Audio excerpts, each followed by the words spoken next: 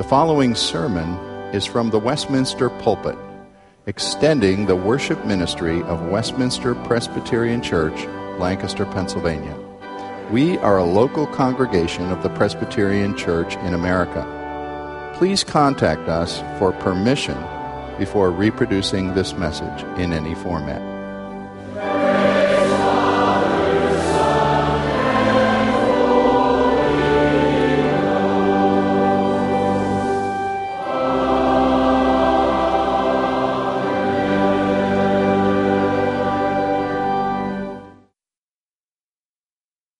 Book of Acts is where we're studying.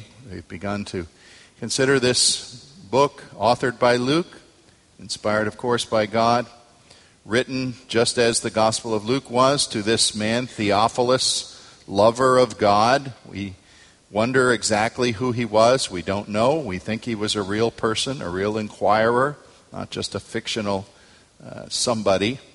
Luke was writing to this person, probably in Rome, to strengthen the faith and give an orderly account of Christian faith, first in the Gospel and now in the book of Acts. We looked at chapter 1, looked at the very beginning of 2 with the event of Pentecost and the giving of languages, announcing that the gospel was for all people. Now we begin Peter's sermon, which I'm going to treat in 2 parts because there's a lot to it. And I'm just going to sort of break at an awkward place a little bit at just going through verse 24. Listen as I read Acts 2, verses 14 to 24.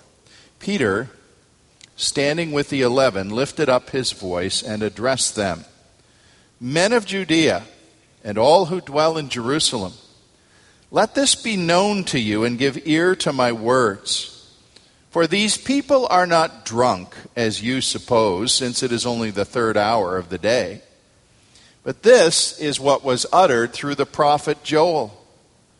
In the last days it shall be, God declares that I will pour out my Spirit on all flesh. And your sons and your daughters shall prophesy, and your young men shall see visions, and your old men shall dream dreams. Even on my male servants and female servants in those days I will pour out my Spirit, and they shall prophesy. And I will show wonders in the heavens above and signs in the earth below, blood and fire, vapor of smoke. The sun shall be turned to darkness and the moon to blood before the day of the Lord comes, the great and magnificent day. And it shall come to pass that everyone who calls on the name of the Lord shall be saved. Men of Israel, hear these words. Jesus of Nazareth, a man attested to you by God with mighty works and wonders and signs that God did through him in your midst, as you yourselves know. This Jesus, delivered up according to the definite plan and foreknowledge of God, you crucified and killed by the hands of lawless men.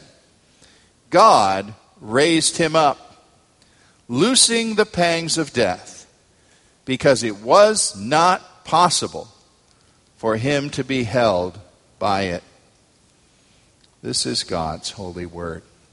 I wonder if you could imagine yourself offered an opportunity in life where you would address a gathering of family members, maybe neighbors, friends, co-workers, all people perhaps that you knew, a friendly crowd, so to speak, and be assigned to address them about your Christian faith. Well, many of you would say to me right away, the problem there is the word crowd, isn't it?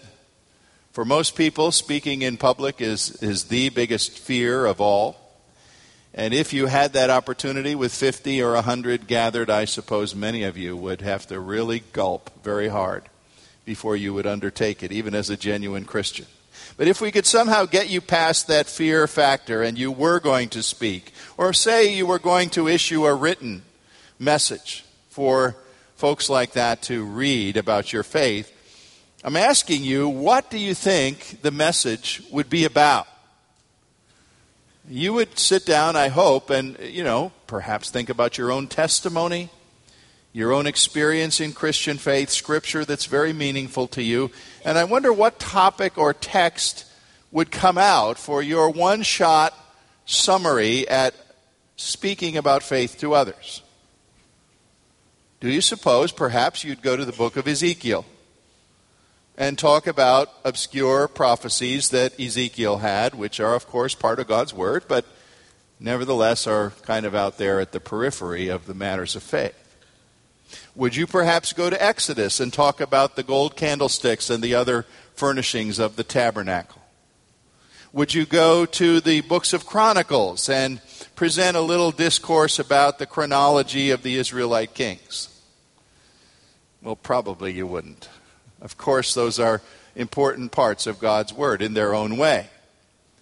But I would guess if your assignment was summarize Christian faith for you, as it means something to you, none of those books would get into discussion.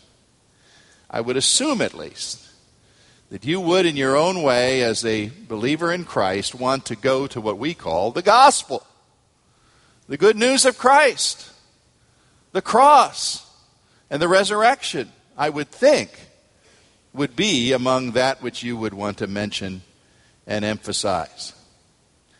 Well, it's along these lines that we read Acts 2:14 and following today, when Peter has the opportunity, as the leader of the remaining apostles, the 11 apostles, or 12 as they were supplemented by a choice of Matthias, he has the opportunity to stand up and give the very first sermon in the Christian era. And believe me, while it draws directly and immediately from a text of the Old Testament, it definitely is not discussing the candlesticks in the tabernacle or the line of kings in the book of Chronicles. It's discussing the absolute core of Christian faith. As college students are off now in the fall, we just talked to our college freshman granddaughter last night. And of course, the first thing you do in the early time in college is take the basic courses that are labeled 101, right? Everybody knows what we mean when we say something is 101. It's the first level, lowest level course that you're going to take. It's not 501, which is for seniors or perhaps master's level students. Well, Peter stood up and spoke Christianity 101 on his first occasion to preach a sermon. And I found myself asking once again, as I thought about the person delivering this sermon in Acts 2, that I could ask myself the question, what exactly happened to this guy, Peter, between the end of the Gospels, the end of Luke or any other Gospel, and here? Because you remember him. Always the guy whose mouth is open before his brain is engaged. Always the guy whose foot was in that mouth up to the kneecap much of the time. Who could speak. He was bold. His boldness in being the one who volunteers to speak doesn't surprise us, because that's entirely consistent. But so many times he spoke things that were actually foolish or too blunt or not well considered, and he would have been called not the communicator of the year, but the blunderer of the year before this. But now, here is Peter, assured in the resurrection of Christ and full of the Holy Spirit of Christ, standing to give a sermon that is a sermon of a lifetime, going straight into the beating heart of what Christianity is all about. And in response to it, I didn't get that far in my reading, but if you went down further in the text, you would find that indeed several thousand people, verse 41 of chapter 2, several thousand, 3,000 souls, Luke says, responded in some way to this sermon. That's incredible. Billy Graham would have been proud of those numbers. 3,000 souls responding to a single sermon. By the way, I should mention that as we study Acts and go further in it, you're going to find out, if you're not expecting this, that within the 28 chapters of Acts, there are more condensed sermons than in any other book of the Bible. Some 15 sermons are found in this book. Now, they're not the whole discourse. They couldn't be. We wouldn't imagine that they spoke for 2 or 3 minutes, which is all it takes to read the words of the discourse, even of Peter's sermon. The longest is Stephen's later on, and it's a rather lengthy chapter, and yet it too is more like a shorthand summary, certainly, of the highlights of what they said in these sermons. As a matter of fact, we have 8 messages by Peter, 5 by Paul, and 1 each by Stephen and James in the book of Acts. So it's a book of sermons, and we're going to encounter these. But here's the first. Not just the first of Acts, but the first of the Christian era. And in this message, Peter shows us that he was a very changed man. A man now who has a comprehension of things on a bigger scale. He understands doctrine, Old Testament and New, in a way he certainly didn't before. And he sees the depths and the meaning and the goals and the motives of what God is doing in Christ as he never did before. And God used preaching then as he uses preaching today as a select vehicle of his truth. So we're just going to see the first half of this sermon today and hopefully go on more with it next time. You know, there are times when I feel sure that maybe I speak too much about the more complex areas or the more doctrinally layered things of Christianity. We've had the wonderful, wonderful challenge more in the second service than this, if you haven't realized it. We had 22 refugees with us last Sunday. People from other countries, new to Lancaster, and barely able to understand our language. And they all sit right there because they want to get close and be close to the preacher so they can understand as well as possible. It's a thrill to preach to these folks and to wonder what's going on in their minds. And I think to myself, is the simplicity, is Christianity 101 being made clear enough to folks like that whose even communication skills in English is not very strong yet? Well, Peter is really at Christianity 101 in this sermon. What he puts forth isn't layered or complex in terms of doctrine. It's a simple message. It's this: Christianity is Christ. And Christ is Christianity. And if we've not made that simple message clear enough, perhaps today we can deal with that without frills or heavy doctrine or window dressing of any kind, dealing with the most basic beginning that we must know: to trust Jesus and see him as the very center of all our lives. I'm going to divide the text in an odd way. My first point has 9 verses, and then the second and third points each have just 1. So that may seem a little different to you, but I'll go through verse 22 in the first point, and then verse 23 as second point, and verse 24 as the last. First, I summarize Acts 2:14 to 22 under this heading. It may sound strange, but I think you'll understand as I unfold it. The Bible presents to us a river of divine wonders, climaxing in the great waterfall of Jesus Christ. I want you to see this pictorially. The Bible presents a river of wonders climaxing in the great waterfall of Jesus Christ. I've never set foot on the continent of Africa. Some of you have. If I could somehow have a comprehensive tour of Africa, one thing I wish it could include among the many beauties that there would be to see in that continent would be the country of Zambia. And what I would want to see in Zambia would be the Zambezi River. And the reason I want to see the Zambezi River, if you're knowledgeable of these things, is because along the course of the Zambezi River is that which has been called many times one of the 7 wonders of the world, Victoria Falls. Now, I've seen Niagara Falls lots of times because I grew up within an hour of it.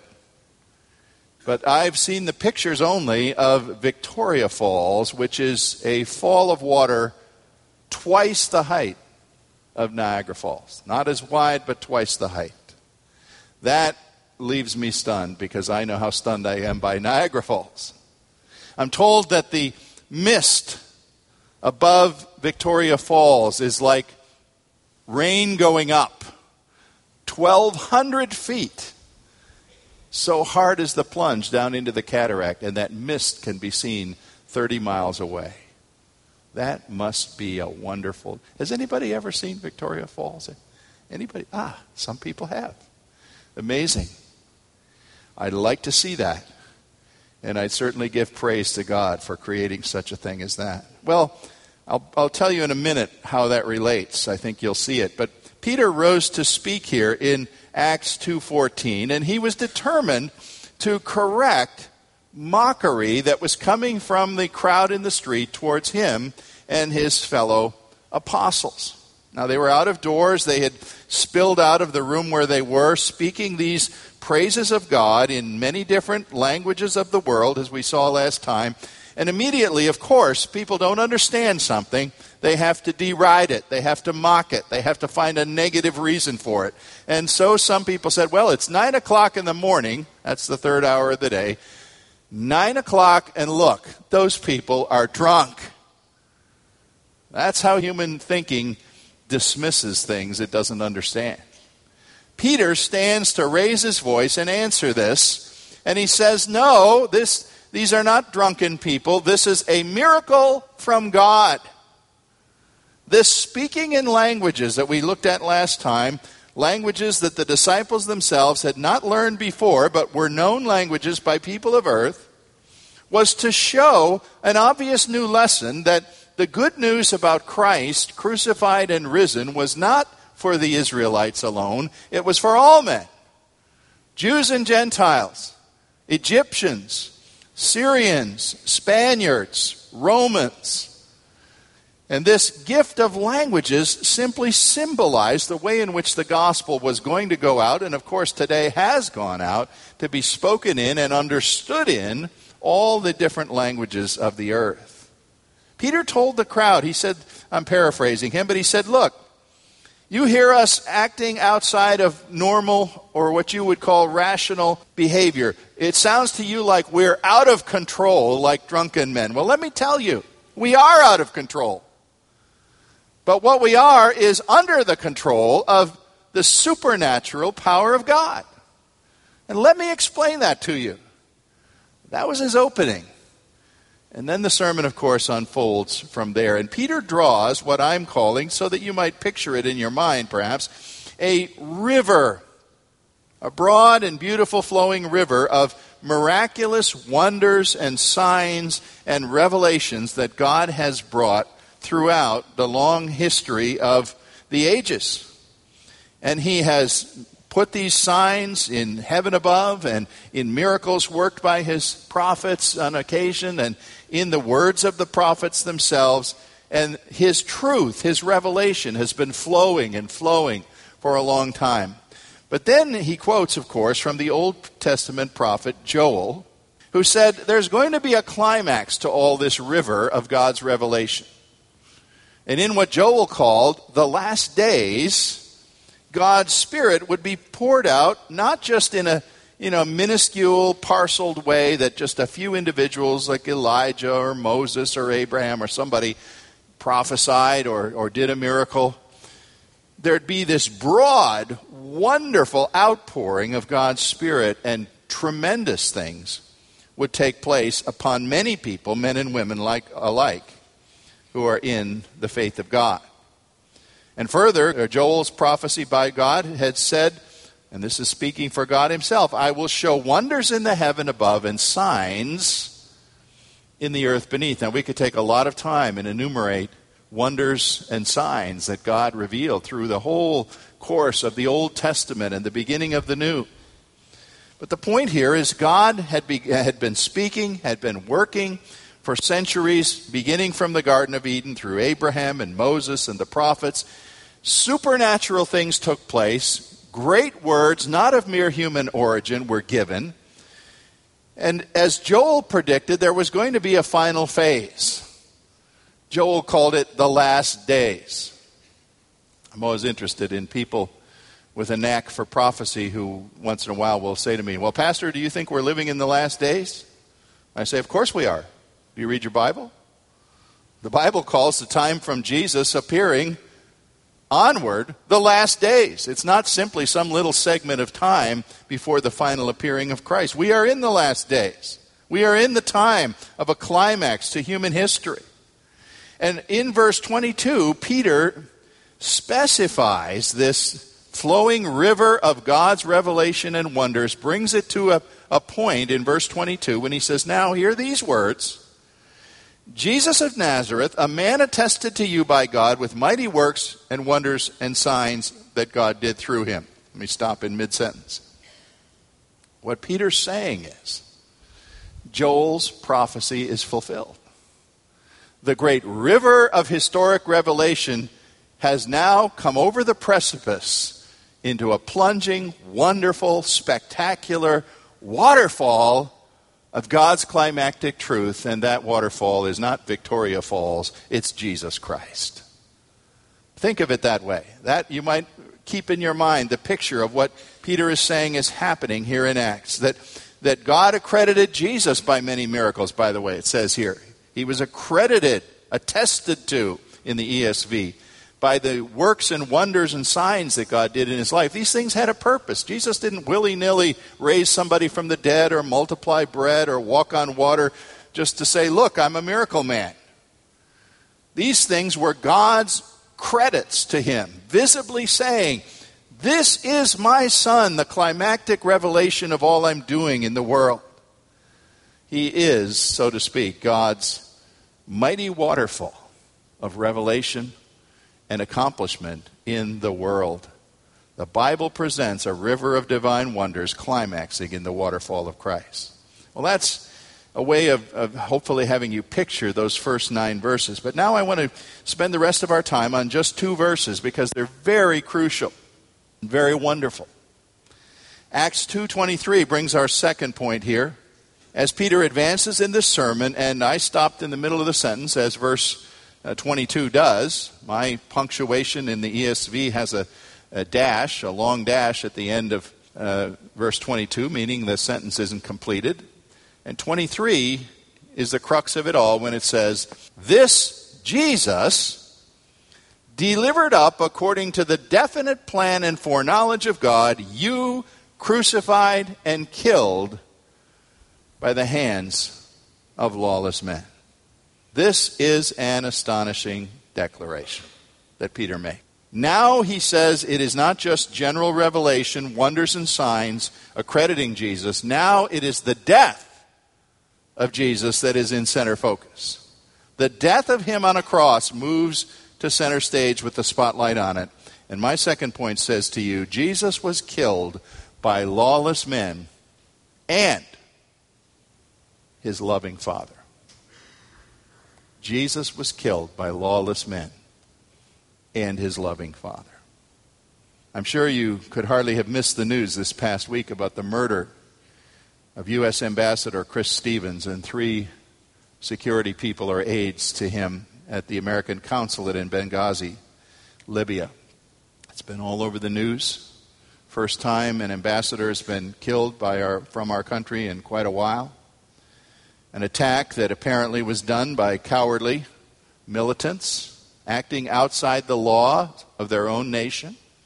A nation which officially, anyway, wants peace with us and is apparently ashamed that there would be thugs or terrorists acting as a law unto themselves, acting this way within their borders. Well, that certainly illustrates what a lawless man is, bringing someone to death. Now, having already brought Jesus onto center stage here, Peter adds a very deep thrust at his hearers. And you have to remember who his hearers are and where they are. This is Jerusalem. When did Jesus die? Exactly 50 days before this. 50 days. Cast your mind back to what you were doing. I know you probably don't know exactly what the day was and exactly what you were doing, but cast your mind back 50 days ago. It was the middle of July. Maybe you were on vacation. Maybe you're at the beach or in the mountains somewhere, visiting relatives, having a picnic, mowing your lawn. 50 days ago. It's not so far back. It's not, I wouldn't test your memory by saying, what were you doing 10 years ago? 50 days ago. Peter's standing up and saying, just 50 days ago, you, my hearers, participated in the death of Jesus as a criminal at least treated so as he was executed on the city garbage dump of this very city at the hands of men acting entirely outside the law. Now that was a very bold accusation. I almost wonder that some people didn't rush Peter and drag him and beat him to death right there for saying, "You killed Jesus, and you did it outside the law." Oh yes, I know it wasn't necessarily your hands that drove in the nails, or your hands that said, or your voice that said, "Crucify him," although it's quite possible that some who said that were among Peter's hearers. It wasn't that big a city. You, at the hands of lawless men, killed Jesus. You know that the temple authorities did not obey their own careful laws unto how to bring evidence and witnesses and have a trial. They paid false witnesses. They contradicted each other. They had the hearings at night, which was illegal. Pilate violated several regulations of the Roman law, which was a good, strong legal system. Lawless men had a lynching at the cross of Jesus. He was railroaded. He was manhandled. He was tortured outside the halls of real justice. And Peter's saying, "Do you remember this? Of course you do. And I'm telling you, you actually participated in the human rebellion that caused this thing to happen." Calvary was like an act of terrorism. Not that much unlike the killing of our ambassador when they came with rocket launchers and grenades and automatic weapons at the consulate in Benghazi this past week. Mankind, in our hatred of God and our sinful rebellion against God, all mankind, Peter is saying, was represented in those individuals who engineered the cross of Jesus and did so outside the law. You did this. And I believe Peter's accusation reaches across the centuries to us. We did this. And those who don't know that are in a dire situation of missing one of the most important things they have to know in this life. But then there's this contrast, this, some would call it a paradox, that he adds to it. In fact, stating before he says, "You did this," in the structure of the sentence, he says, "It occurred according to the definite plan and foreknowledge of God." Now, this doesn't give an escape exactly to those who participated in this and say, "Oh, well, we were just doing what God wanted us to do." No, you were culpable. You were guilty as participants in this. And yet, there's a sense in which something God superintended and not simply reacted to, but rather planned, foreknew, and governed as free choices of men were being carried out. Here's a wonderful thing, and it's very hard to understand, I grant you. It's mysterious. We say, look, it has to be one or the other. Either men did it by their choices or God determined it. The Bible consistently tells us, no, you can't make that separation. God is governor of all. He's all sovereign. His providence oversees everything that happens, and yet human beings act according to free choices. And trying to get at the nub of that, see the sort of intersection between those two things is very, very hard. And yet the Scripture consistently declares it, and nowhere better than right here. God oversaw every free choice of men who pronounced sentence on Jesus, who broke their own laws, nailed him to that cross. Ephesians 1:11 says God works all things according to the counsel of his own will.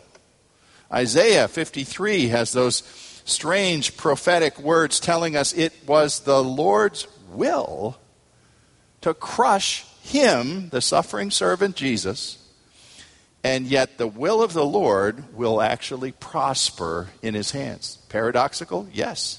Do I fully understand that? No. But God declares it. God says we are responsible to him for our rebellious and sinful choices. And we participated in that whole culture, that whole uprising of the heart and mind of human beings that caused Jesus to be taken to that cross and appear to be a helpless victim to die there. And yet, here's the wonder. This most sinful act in human history, this epitome act of man's anger and man's fallenness, God used. God controlled. And by it, God brought about the effective payment for the very guilt and shame of the sin of those that were doing that to Jesus in that hour. Mystery. It's a mystery. But it's a wonderful mystery. We can't really solve it, and yet the Scripture says, Revelation 13:8 tells us that the Lamb of God was slain from before the foundation of the world. God does not just know in advance. Some people get away with it this way. God just knows in advance what people are going to do. I tell you, folks, that is very inadequate. Very inadequate. There are far too many words that say God's determinate counsel, God's decree, God's will, to just say he's a reactor to what you're going to do. Somehow, mysteriously, God had a plan, and free agents rebellious against him carried out his very plan. Marvelous. Our sins required the death of a sin bearer in our place. If we weren't going to die for our sins ourselves, God planned that there would be a sin bearer, and Jesus volunteered to do it and made free choices all the way that carried him into the captivity of free choosing, angry people who caused it to take place. The result? God's plan accomplished. A once-for-all sacrifice that atones for the sin of those who will lay their hands and take ownership upon that sacrifice. What a wonder is here. And I tell you, it's Christianity 101. Third and finally, Acts 2:24 tells us this. Just restating the sentence, it was impossible for Jesus to remain dead. You read that wonderful sentence? This man died. If Peter stopped at 24, what a hopeless sounding thing. But 23, he adds 24. God raised him up, loosing the pangs of death, because it was not possible for him to be held by it. Not just the cross, but the resurrection. They must be paired. Jesus was a true man because he really could die. But he was truly God because death could not hold him. Death could not contain him. And you see, Peter's been speaking about one and the same person here in these verses. Jesus as the climax, the end result, the Victoria Falls, whatever you want to call him, of all this flow of divine revelation and wonders and God speaking throughout centuries. That Jesus, plus the Jesus who was taken to death by the plan of God in the hands of lawless men, that Jesus is the same Jesus who could not be held by death. He rose again. So we have this wonderful Christ of ours presented to us here in this theological summation. In one sense, I said it's simple, it's basic, and yet its wonders and its mysteries are so deep and so profound that we just can't get all the way into them. We have to accept it as God's declaration. Now, in closing, I want to draw your attention back to a verse I haven't emphasized to this point in this text. It's the last word quoted from Joel, verse 21. And here's what Joel said, or let's really say it, what God said through Joel, the human prophet, long, long ago would be the result of these things coming about. It shall come to pass that everyone who calls on the name of the Lord shall be saved. True Christian preaching begins and ends with the name of Jesus Christ as Lord. And the result of that name, for those who trust in that name, take hold of that name, cling to and rest and reside all their confidence in that name, is salvation. The core of Christian faith is this. Salvation comes as you see that Christianity is Christ and Christ is Christianity. You must trust in this one. You must rest in this truth that Peter first declared. Jesus, the end goal of Revelation. Jesus, the one crucified. Jesus, the one risen because death could not hold him. This is what we believe, ladies and gentlemen. This is the beating heart of Christian faith. Do you know? Am I insulting you to ask you such a basic question? Do you know this morning that he is a Savior to you? Do you know this? Are you confident of this? Do you have another candidate in mind who can be a Savior? Anything like him? How will you expect to escape the just penalty of sins piled up against you if you neglect this wonderful Savior who occupies the beating heart of Christian faith? I call you to him. Trust him. Stand upon him. Cling to him. Jesus Christ is Christianity. Christianity is Jesus Christ. Our Father, thank you for Peter. In some ways, he was a simple man. Thank you for choosing a simple man, not a university professor. A man of skill with nets and boats, and reading the weather and taming the waves. A man who maybe had to have things boiled down for him in a pretty simple way, at least at first. Thank you for using him as your spokesman. Thank you for speaking powerfully through Peter to give us this basic thing. I pray today, maybe some boy or girl, some young person who's wondered, what really is all this about, would see that it starts here. Christianity is Christ. Trust in Christ. Trust in his precious name. And as we begin there, let us see also that our faith culminates there in a grand way. We praise you for what you've done in Jesus for our salvation. Amen.